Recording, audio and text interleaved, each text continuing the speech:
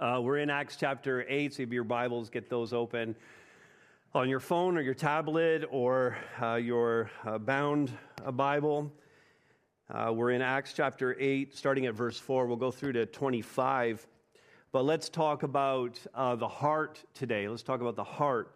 The word heart appears in the Bible more than 1,000 times. That seems kind of significant that it would show up that often. The heart is the essential core of a person.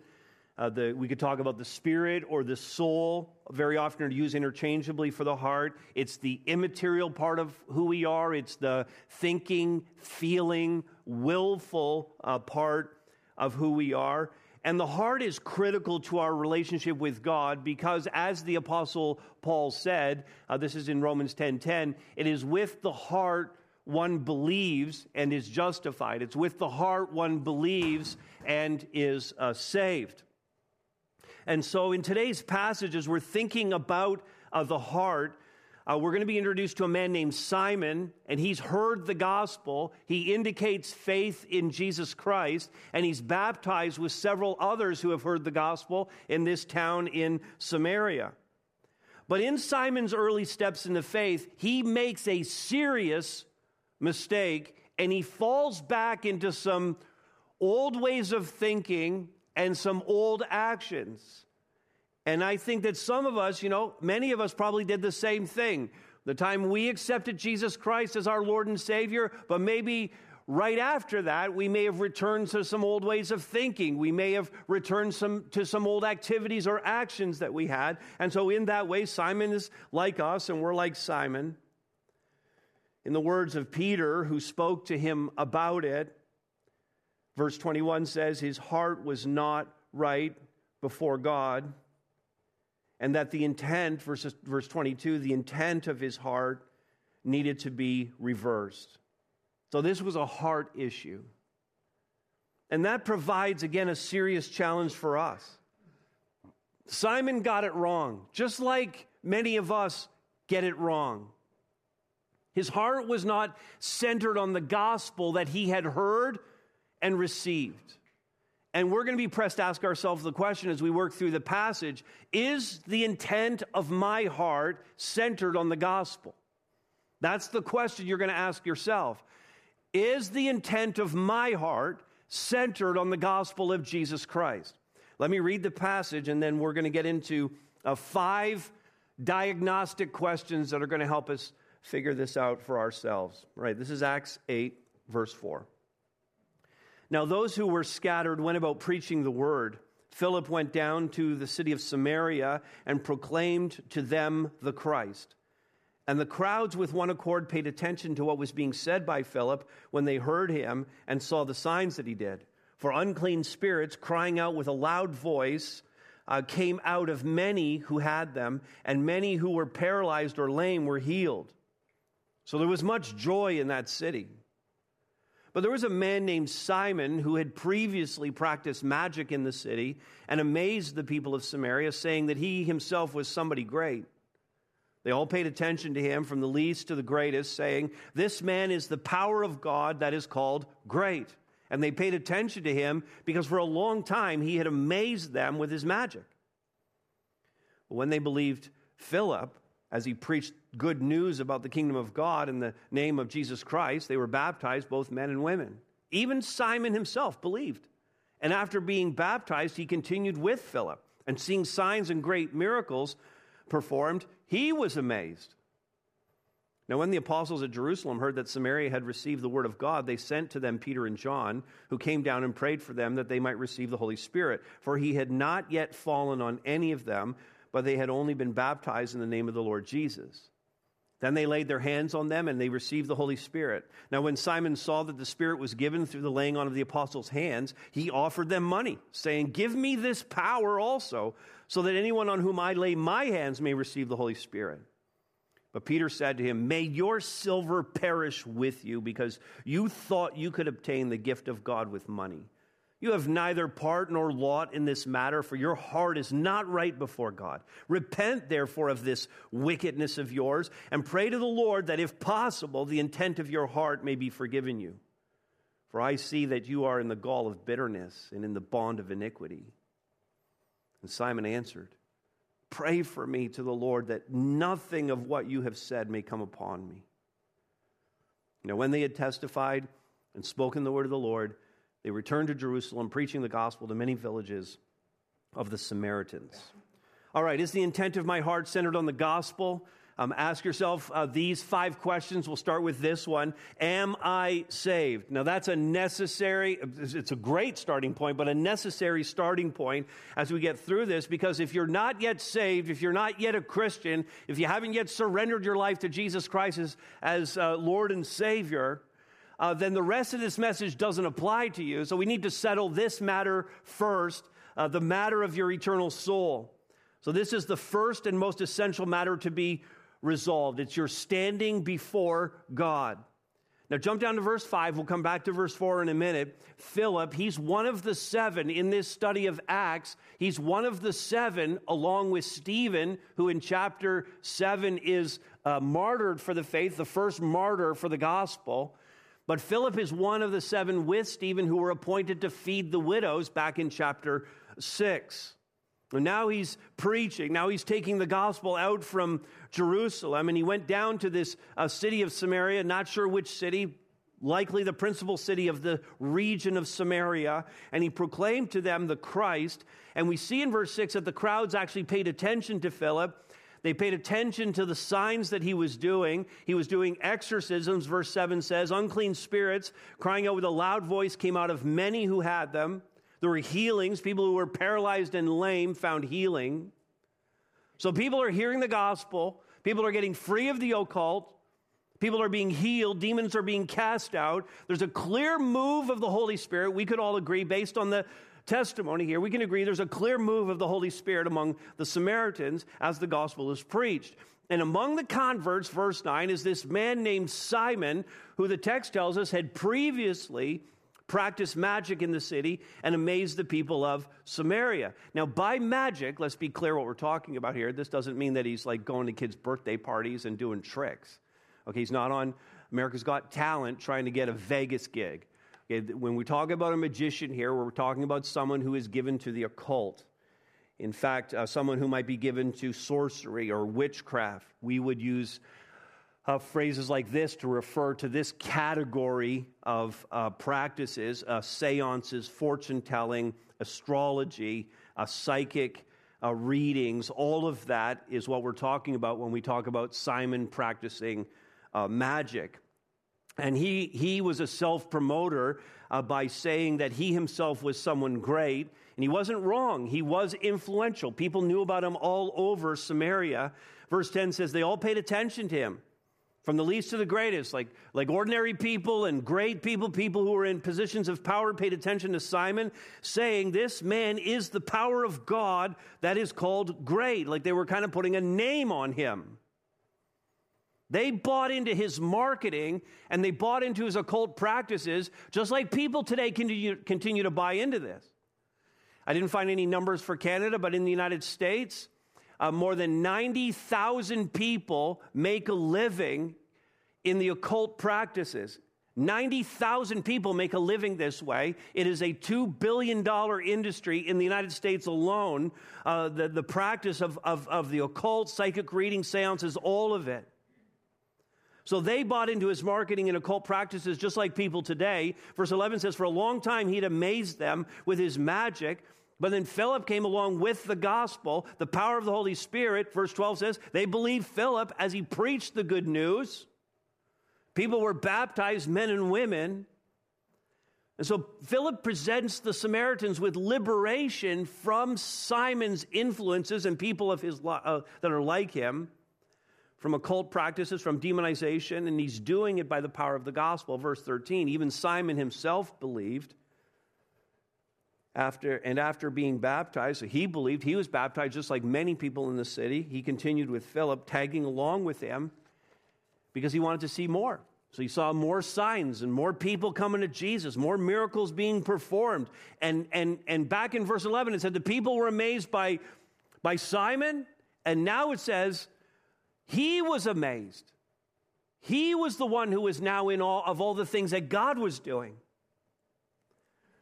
And so the people of this Samaritan city and Simon himself, who had been influential in keeping them in darkness, and all these people had surrendered their lives to Jesus. You have to ask yourself the question, why? Like, why did they? Why, upon the hearing of the gospel of Christ, did they turn their hearts over to him? And it's because they knew it responded perfectly to the longings of their heart in a way that Simon's sorcery never did. And this world offers you, it offers all of us something that's a substitute for God. And I'm talking to those primarily in the room here, because if you know Jesus, you have this testimony. But if you don't know Jesus, you don't have it yet, and you're still looking for something to satisfy the longing in your heart. So this world does offer you alternatives to Jesus, but I'm going to tell you those alternatives ultimately do not satisfy. They'll never fulfill the longings in your heart. And as amazed as the people were at Simon, thinking that that was the best they could possibly do to fulfill the longings of their heart, as soon as Philip came to town and preached the gospel, they knew, oh, no, it's not that, it's this. The gospel is what I need. I need Jesus. Because this world and all of its techniques and all of the things it could possibly offer us, this world will always fall short of what God offers you through the death, burial, and resurrection of Jesus Christ. The hope that we have through Jesus Christ beats everything. And having a heart that's centered on the gospel starts with having a heart that is surrendered to it. In Romans 10, 9 and 10, it says it's with the mouth that one confesses and with the heart that one believes. And that's as simple as it is. If you're not yet a follower of Jesus Christ, it's as simple as saying, I confess with my mouth the Lord Jesus, and I believe in my heart that God raised him from the dead. If you believe those two things, you'll be saved. That's it. Just believe in the gospel of Jesus Christ. Having a heart that's centered on the gospel starts with having a heart that is surrendered to the gospel. So that's question one. We've got that one settled. Maybe that's for some who are watching or who are here in the room this morning. Here's a second question. Am I missional? Because once I'm saved, I am now on mission, automatically, every Christian on mission to plant more churches that are filled with new disciples and growing disciples of Jesus Christ. The mission, in fact, takes a big step forward. When we read verse 4 here, the mission takes a big step forward. In fact, verse 4 of chapter 8 marks the second main section of the book of Acts. From chapter 1 through to chapter 8, verse 3, it was the first, we could put it this way, the first phase of the mission. And that was to bring the gospel to Jerusalem and to deliver the mission mandate to all of them. And all of the action up until verse 3 of chapter 8 focuses on the city of Jerusalem. And so the first section comes to an end. We have verse 4 it says, those who were scattered by the persecution that resulted from the martyrdom of Stephen. Those who were scattered went about preaching the word. And so this starts the second main section of Acts, but the second phase of the mission as entrusted to us. The injustice that Stephen experienced of being murdered resulted in the mission advancing out beyond Jerusalem, exactly as Jesus had outlined it in chapter 1, verse 8. He says, you will be my witnesses in Jerusalem. Well, they'd been doing that for almost 8 chapters now. In Judea, Samaria, that's the surrounding region around Jerusalem, and then to the end of the earth. And so this is the second main phase of the mission, but it comes as a result of this incredible injustice that was brought about on Stephen. A clear example of Romans 8:28, which says, all things work together for good to those who love God, to those who are called according to his purpose. And so God has brought about something wonderful. He's advancing his plan as a result of the martyrdom of Stephen.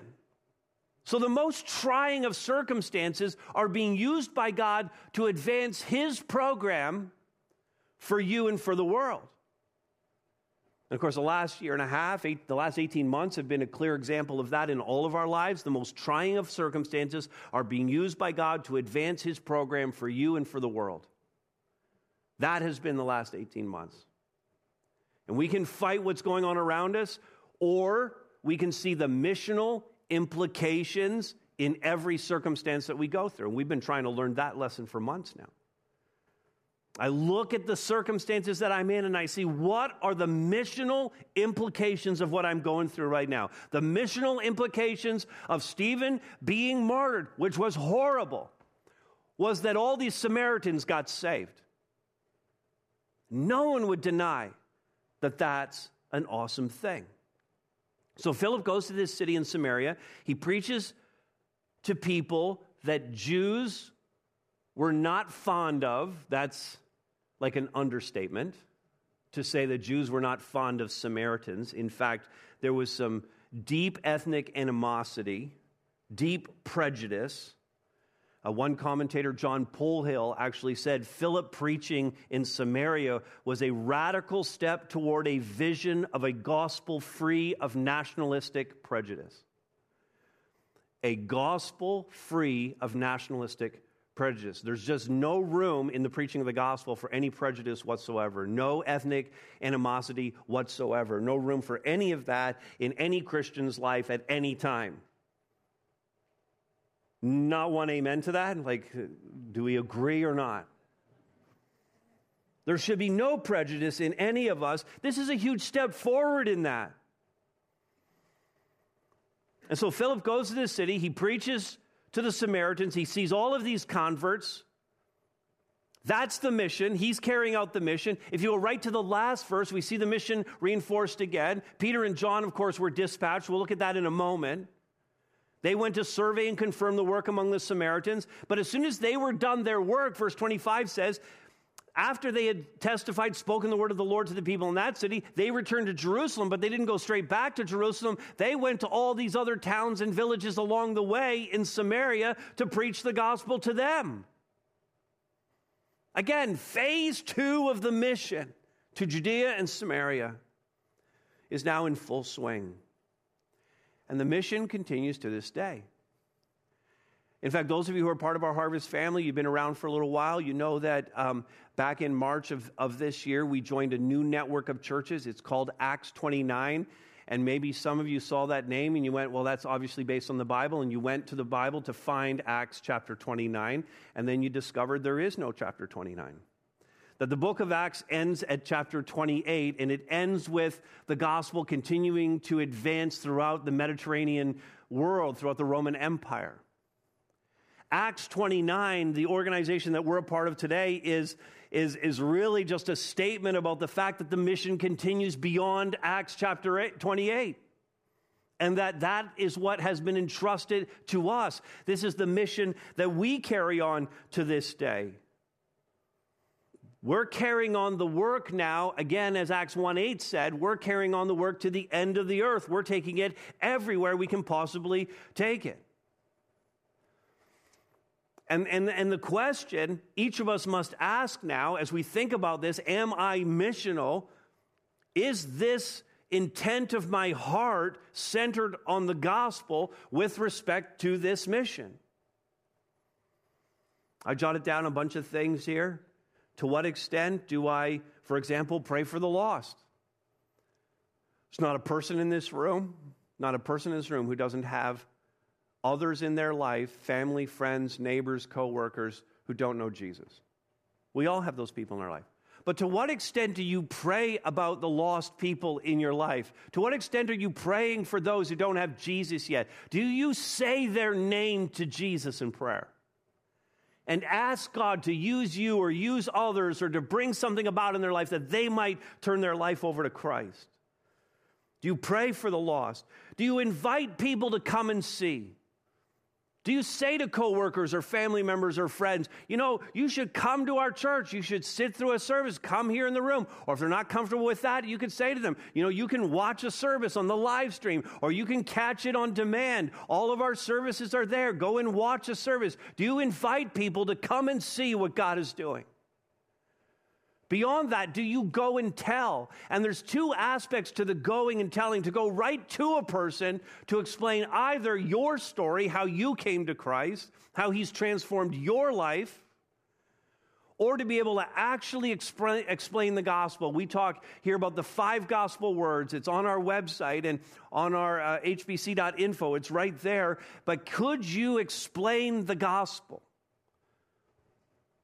Either using the 5 gospel words or some other way to explain the gospel, or taking them directly to the scripture. Do you have the training, the ability? Have you equipped yourself to be able to explain the gospel, to go and tell? Or would you say, and this is a much higher level of commitment, would you say, as some people did here in Barrie at one point, I want to be part of a core team that plants a church. I want to move to a new city. I want to help to plant a church. Or someone here might be saying, I want to become a church planter, a pastor. I want to plant a church. I want to train for that. Who would be committed to that? Or how about funding the mission? Am I giving toward the mission that Christ has given to us in this world? Those are kind of like all the doing aspects. And behind all of that, though, do I love people? I mean, I'm never going to be missional if I don't actually love people, if I don't take the great commandment seriously, which says, love God, love people. Do I genuinely love people, and do I show that through my actions? Tied in with that, do I hate injustice? And do I speak out against injustice in the world? Do I act in a loving way towards those who are being treated unjustly in this world? Because when we're transformed by the gospel, we should have a desire to bring about justice in the world. Personally, if I'm going to be on mission, personally, am I being transformed? Is my life more and more aligned with the gospel in holiness, in the fruit of the Spirit? And then finally, I wrote, are you committed to this uncommon community we call Harvest? Or your church? Community of people who are like-minded, who are on mission with you. If you're missional, you want to be together with other people who are missional. If you're missional, you want to be involved and part of community and doing life together with others. If you're missional, the best part of your week is when you gather together with God's people to worship Him, because God is missional in this world. He sent His Son to die so that we might have life through His resurrection.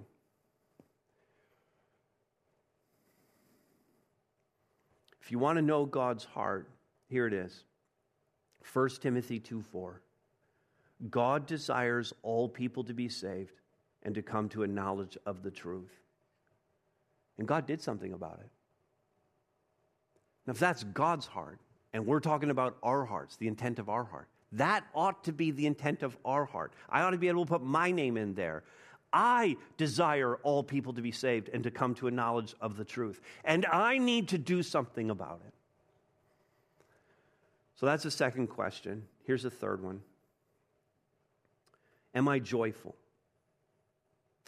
Now, as a result of the bold proclamation of the gospel and the conversions, verse 8, it says there was much joy in that city, and no doubt also the healings and the exorcisms and everything else, the miracles that were happening, they naturally brought joy to people, to their friends, to everybody in the community, because no doubt some had been afflicted for years.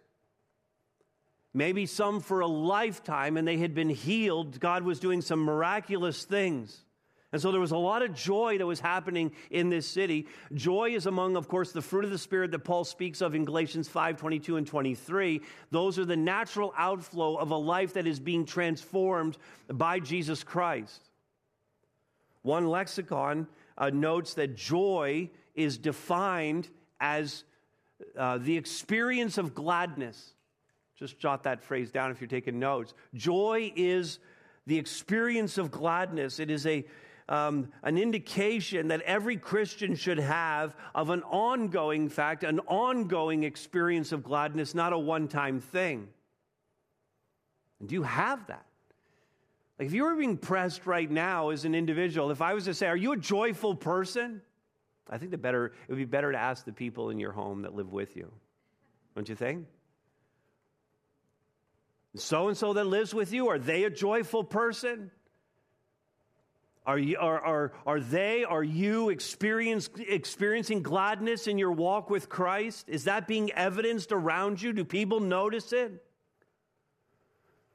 And if you don't have that, but you profess faith in Christ, it would be great to ask the question right now, why am I not experiencing gladness? Why am I not joyful? Is it because the intent of your heart is set on things that do not bring the experience of gladness? Are you like Simon was, fixated on material gain? Fixated on being powerful and influential? Maybe you're all about leisure. And ironically, you think leisure, comfort is going to bring you joy, and the pursuit of it does not. Because you've got it in the wrong order. Do you think that the next relationship you're going to be in, that's going to finally bring you happiness? Do you think that having more children or when grandchildren come, that will finally bring you joy? Will it be the next church, the next job, the next move, the next city, the next house? None of these things will give you an experience of gladness unless you first have the gospel at the center of your heart. The psalmist knew where to find it. Psalm 16, verse 11, the psalmist says this, "You make known to me the path of life." And we know that path of life to be Jesus. You made known to me Jesus.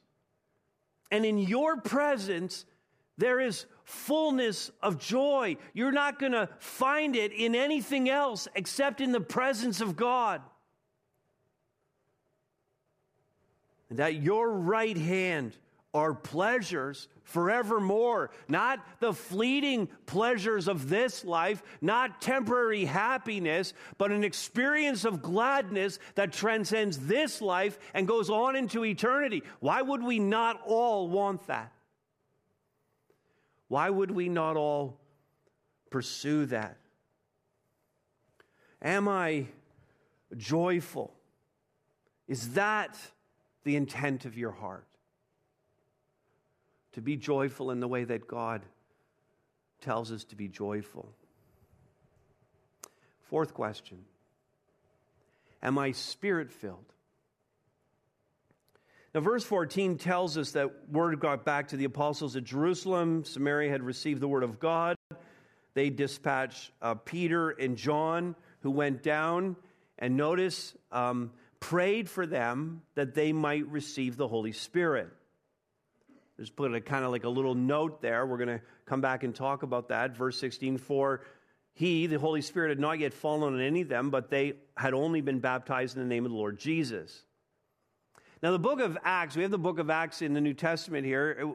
You know, it's the only record of the start of the early church. We have only one book in the Bible that tells us about the start of the early church. We have 4 Gospels, and we can see different stories, different nuances, different emphases that are in the stories, and we know that the 4 Gospels were written with different audiences in mind, and so it just brings in different details, and it's awesome that we have the 4 that we can look at with respect to this, the story of Jesus. But the book of Acts, we only have one. And so this is all we have, and we know as we look at the establishing of the church in this book that it's filled with events that are on the one hand unique, one of a kind, never to be repeated occurrences. We could look at the day of Pentecost, for example. That's a one of a kind occurrence. The Holy Spirit coming down for the first time and filling all the people and the manifestations that came out of it and the 3,000 people that were converted and baptized, one-off occurrence. Even just before that, the ascension of Jesus, a one-off occurrence. in the book of Acts not to be repeated. That's on the one hand. But on the other hand, there are in the book of Acts templates and patterns for things that are normative for the church going forward throughout history. For example, the preaching of the gospel, the fulfilling of the Great Commission that he had given to us as a church, or a person believing and then being baptized, a pattern there that was established for the church to practice throughout history. And as it relates to how Christians receive the Holy Spirit today, we see that in the book of Acts, there's no set pattern for how the Holy Spirit came to Christians. The only thing that we can say for certain is that the Holy Spirit came. But how he came and when he came is different in all kinds of different situations. We have several cases where the Spirit came instantly upon a decision for Christ. We have other instances like this one where the Holy Spirit came later as a result of hands being laid on believers. There's no set pattern in the Scriptures. In fact, many Bible teachers would see what happens here in Samaria. They would see this episode, and they actually call it the Samaritan Pentecost. A much more scaled-down version of what happened in Jerusalem. But it was for the Samaritans and for the inauguration of this second phase of the mission so important. It's their version of what happened in Jerusalem. Verse 17 says, when they laid their hands, this is the apostles, when they laid their hands on them, they received the Holy Spirit. Now that said, while every Christian is indwelt by the Holy Spirit at salvation, the moment you become a follower of Jesus Christ, you're indwelt by the Holy Spirit. But then we can talk about the filling of the Holy Spirit or the empowerment of the Holy Spirit, or some would say the anointing of the Holy Spirit in our lives. And that's subject to our willingness to be surrendered to the Spirit's control. To some extent, that's dependent on us surrendering to God and saying, I'm willing to be used by the Holy Spirit. It depends on us making sure that we're repentant of our sin, that we're a vessel fit to be used by God, to be filled with the Holy Spirit. I did a 4-part series a number of years ago on the Holy Spirit that explains all of this in much more depth. We put the link in the notes at hvc.info if you want to watch that 4-part series and hear more about this. But for now, it's enough to say at salvation, we're indwelt by the Spirit, but the filling or empowering of the Spirit is subject to our willingness to be surrendered to God. In fact, speaking to believers, the Apostle Paul said this in Romans 8:9, you, however, speaking to Christians, you, however, are not in the flesh, but in the Spirit. You're Christians. If, in fact, the Spirit of God dwells in you, if you're Christians. Anyone who does not have the Spirit of Christ does not belong to him. If you don't have the Holy Spirit in you, listen, then you're not saved. And so the intent of my heart must be one of wholehearted surrender and submission to the Holy Spirit in my life. That's what the Lord is calling us to here. And that's something that was lacking in Simon. And that takes us to our last question here. This last question, such an important one. Am I a repenter? Am I a repenter? Now, if you type the word repenter into your word processor, you're going to see a red squiggly line under it. It's not actually a word, but it is a word. If a preacher says it's a word, it's a word. If it's in an outline, it's in print, it must be a word. But here's where it comes from. I actually had the privilege of traveling to Romania with Terry Codling. I think he's in the room somewhere, right? Terry, are you in the room? I think he was planning on being here this morning. Maybe he was at first service. But Terry and I, Terry's elder emeritus here at Harvest, and he oversees our global partnerships.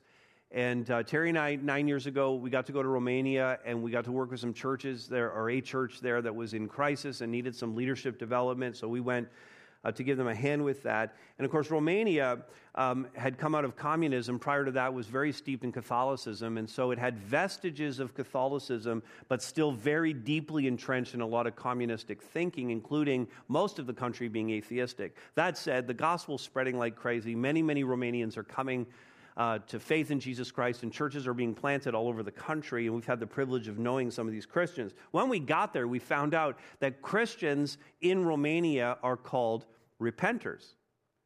I mean, people in Romania who are not Christians in order to distinguish them from people who might be Catholic or any other kind of established faith group or church group, these non-Christians would call the Christians repenters because they're always repenting of things. And in fact, the Christians in Romania, they just leaned into it. They said, hey, that's kind of a cool name. We'll take that on ourselves. And so this church that we were working with was actually called metanoia, which is the Greek word, the New Testament Greek word for repentance. And so they just said, we're the repentance church, and we're filled with the repenters. And so that's where I've taken the word from, and it just seems right that we as Christians today would adopt that for ourselves, and we would just say, we'll just lean into it. It says, yeah, we repent. We're repenters. We're constantly repenting. Yes, we repent at our conversion, and God saves us. When I was saved at the age of 15, I repented in that moment. I confessed my sins, and I turned my life over to Jesus Christ at the age of 15. We're all forgiven of all of our sins by the singular act of sacrifice that Jesus Christ made for us. And when any of us came to faith in Jesus Christ, the way that we did it was by confessing our sins before Him and finding forgiveness through Jesus Christ. The singular act of sacrifice that Jesus Christ made for us, our past sins, our present sins, and our future sins, all atoned for by the substitutionary sacrifice of Jesus Christ. So that when I came to Christ at 15, in that moment, 15 years worth of sin was forgiven by Christ. Sins that I was struggling with at the time as a 15-year-old were forgiven by Christ. And 42 years worth of future sins were forgiven back in 1979. They were forgiven right there, all of those sins. And I still, hopefully I have a few years left ahead of me. Whatever years I have left, all those sins that I've not yet committed, probably a bunch of them, they're all forgiven. They're all forgiven. They're all atoned for by the singular act of sacrifice that Jesus Christ made for us.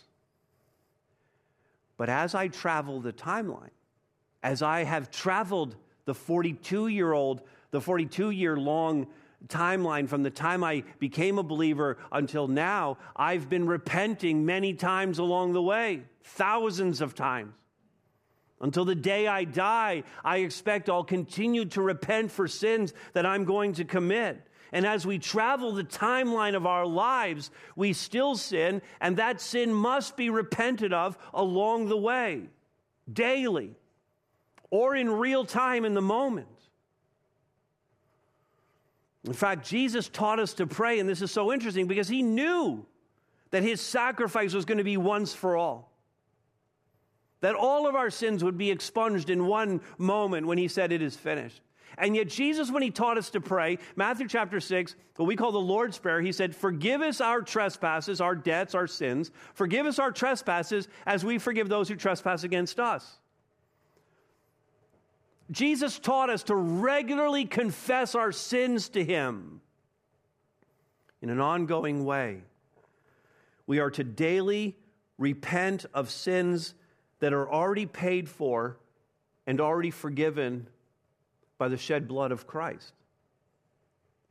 And it seems like an oxymoron to us, but it's God's way of helping us process our sins. It's God's way of helping us not be burdened by the sins that we commit and to process them in the moment. Now, here's why we needed to lay that out. Verse 18, when Simon saw that the Spirit was given through the laying on of the apostles' hands, he offered them money. You idiot. How would you think that this was right? And he's falling right back into his old pattern of sins. I mean, I don't know what your pattern of sins are, but it's not my pattern of sins. I got a whole host of my own pattern of sins, and I tend to fall back in the very same ones. You may have victory over something I don't have victory over, and I have victory over something you don't have victory over. Simon falls back into his old pattern of sins. It's all about money. It's all about power and prestige. That's what he was about. And he says, give me this power also so that anyone on whom I lay my hands may receive the Holy Spirit. And I mean, there's a part of that that's good. I mean, wanting to give the Holy Spirit to people, that sounds awesome. So part marks for Simon? What do you think? Part marks? I mean, we can at least see that he's kind of in the right neighborhood. And everyone but Simon can see that this is a problem. I mean, if people had social media back then, they'd be on their social media, they'd be using eye roll and facepalm emojis after telling the story of what Simon had said. People around him probably ran for cover lest lightning strike him and hit them too, or the ground open up and swallow them as well. And Peter steps up, and this is where Peter shines, right? This is where Peter shines. He's going to boldly confront. I mean, Peter was always boldly confronting people. Not always in the best way. You know, Peter just had a lot of harsh words to say to people. In fact, one time, remember Peter, he rebuked even Jesus. And you know that someone's a little bit too big on the rebuking program when he thinks that he could rebuke Jesus. But that was Peter. And so Peter says to him, may your silver perish with you because you thought you could obtain the gift of God with money. Verse 21, you have neither part nor lot in this matter, and he's speaking of the gospel or of the indwelling and power of the Holy Spirit. I mean, some people disagree as they're looking at this passage, but I don't believe that Peter's saying he's unsaved, but I believe Peter's walking right up to the line saying, dude, if you don't turn something around quickly, I mean, I just think there's no evidence that you're actually saved. He's coming right up to the line. And there's no denying that this is an egregious sin. And Peter's stern, even harsh reaction, it's not unwarranted. And he says to him, again, we looked at this in the introduction, your heart is not right before God. Verse 22, repent therefore of this wickedness of yours and pray to the Lord that if possible, the intent of your heart, the motivation behind what you did, may be forgiven you. Now, we've defined repentance in the past. I'll give it to you again, two very key words in understanding what repentance is. Agree and turn, agree and turn. Repentance is to agree with God and to turn away from your way of doing things to His. I just need to do that daily. Agree with God. Stop thinking the way I'm thinking. I'm going to agree with God. And I'm going to turn from my way of doing things to His.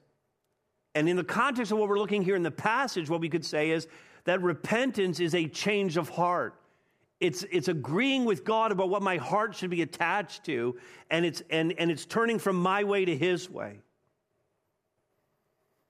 And that's the appeal that Peter makes in verse 23. For I see that you are in the gall of bitterness. He holds nothing back here. You're in the gall of bitterness and the bond of iniquity. Sin has a grip on you, Simon. And if he did not repent here, I mean, if there was no indication that he was sorry, that he knew he was wrong, if there was nothing here, then I think we could definitely walk over the line and say, you know what, Simon's not saved. There's no evidence for his salvation here. But he does repent. But I'm going to say he repents imperfectly. Probably like a lot of our repentance, it's imperfect. He repents imperfectly when he says this in verse 24. Pray for me to the Lord. Pray for me to the Lord. Intercede for me, Peter. Would you pray to God for me? That nothing of what you've said may come upon me. I don't want these consequences. Now, he seems too fixated on the consequences and not enough on the action of what he did. Like I said, it's repentance, but it's imperfect repentance. But again, most repentance is imperfect. Wouldn't you agree with that? Most times when you're repenting of whatever your sins are, you're not bringing everything to the table every time. You're not doing it perfectly. Most repentance is A, imperfect, and B, a process. Most repentance is a process of coming to an understanding of the depth of our sin. Our salvation and our sanctification are not simultaneous. Our salvation marks that moment that we become a follower of Jesus Christ. But our sanctification is that lifelong process of becoming like Jesus Christ. Our salvation and our sanctification are not simultaneous. Simon had been saved, but he was in the process of sanctification. And so let's be grace-filled toward this man Simon, because we all need the same grace. Let's be grace-filled towards him, because he was so steeped in his sin. He wasn't just caught in his own sin. We could say that Simon was a professional sinner. Because sin, especially his practice of magic, of the occult, he did that professionally, and he led other people into sin. He was a professional sinner. And how easy do we think it would be to break free of what Simon had given his life to? So grace. Ultimately, if sin is willful, if it's habitual, if there's a lack of desire to repent, then no one can claim to be saved. But in Simon's case, I'd agree with what one eminent scholar said: just because you're saved doesn't mean you're smart.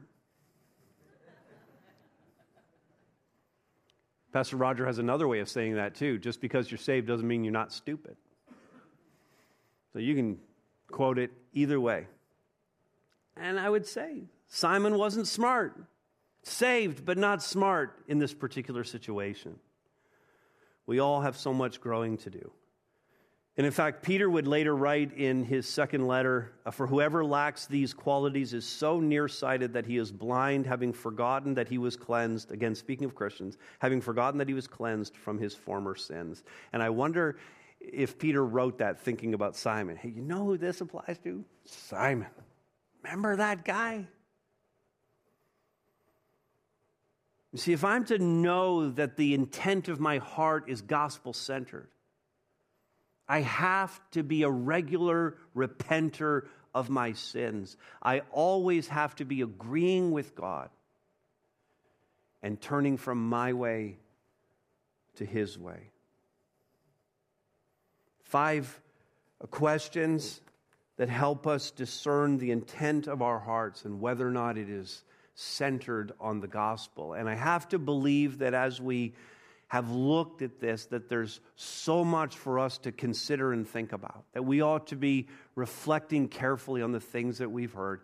And so I want us actually to take some time in the service right now to do that. And so just take your Bibles and your notes, your phones and iPads, and set those aside right now. And we're going to spend some time responding here. I'm going to invite the worship team to come up to the stage. And they're going to lead us through a song in just a moment that's really a prayer to God that indicates our response to him. But take a moment right now to think about what you've heard. And God, do I need to repent of something? Maybe you already know what it is. And I'm going to invite you to respond to the Lord. Maybe you want to stand and sing with the worship team. Maybe you want to get down on your knees and kneel at your place right where you are and pray to the Lord and repent of some things that are happening in your life. Whatever it happens to be, you respond to the Lord as the team leads us through this time. So I don't want us to leave here just checking the box and saying, I heard a sermon.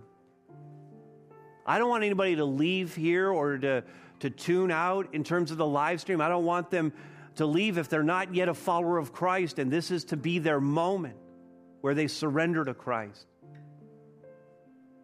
And so if there's some repenting that needs to happen here, whether for the first time in salvation or for the 1,000th time as part of the process of our sanctification, let's get that done. Let's do it before we leave. So let's go to prayer. Let's respond to the Lord. Let's sing. Let's worship him as the team leads us.